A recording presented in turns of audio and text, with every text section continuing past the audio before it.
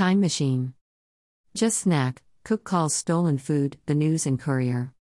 Philadelphia, AP, I was just going home to fix a snack, Wainwright Majetters told police at dawn Saturday when they stopped him for passing a red light. Inside the car were 60 lemons, 20 pounds of ham, 100 pounds of sugar, 12 pounds of coffee, 15 pounds of assorted cuts of beef, 144 eggs, 100 pounds of potatoes and 20 pounds of macaroni.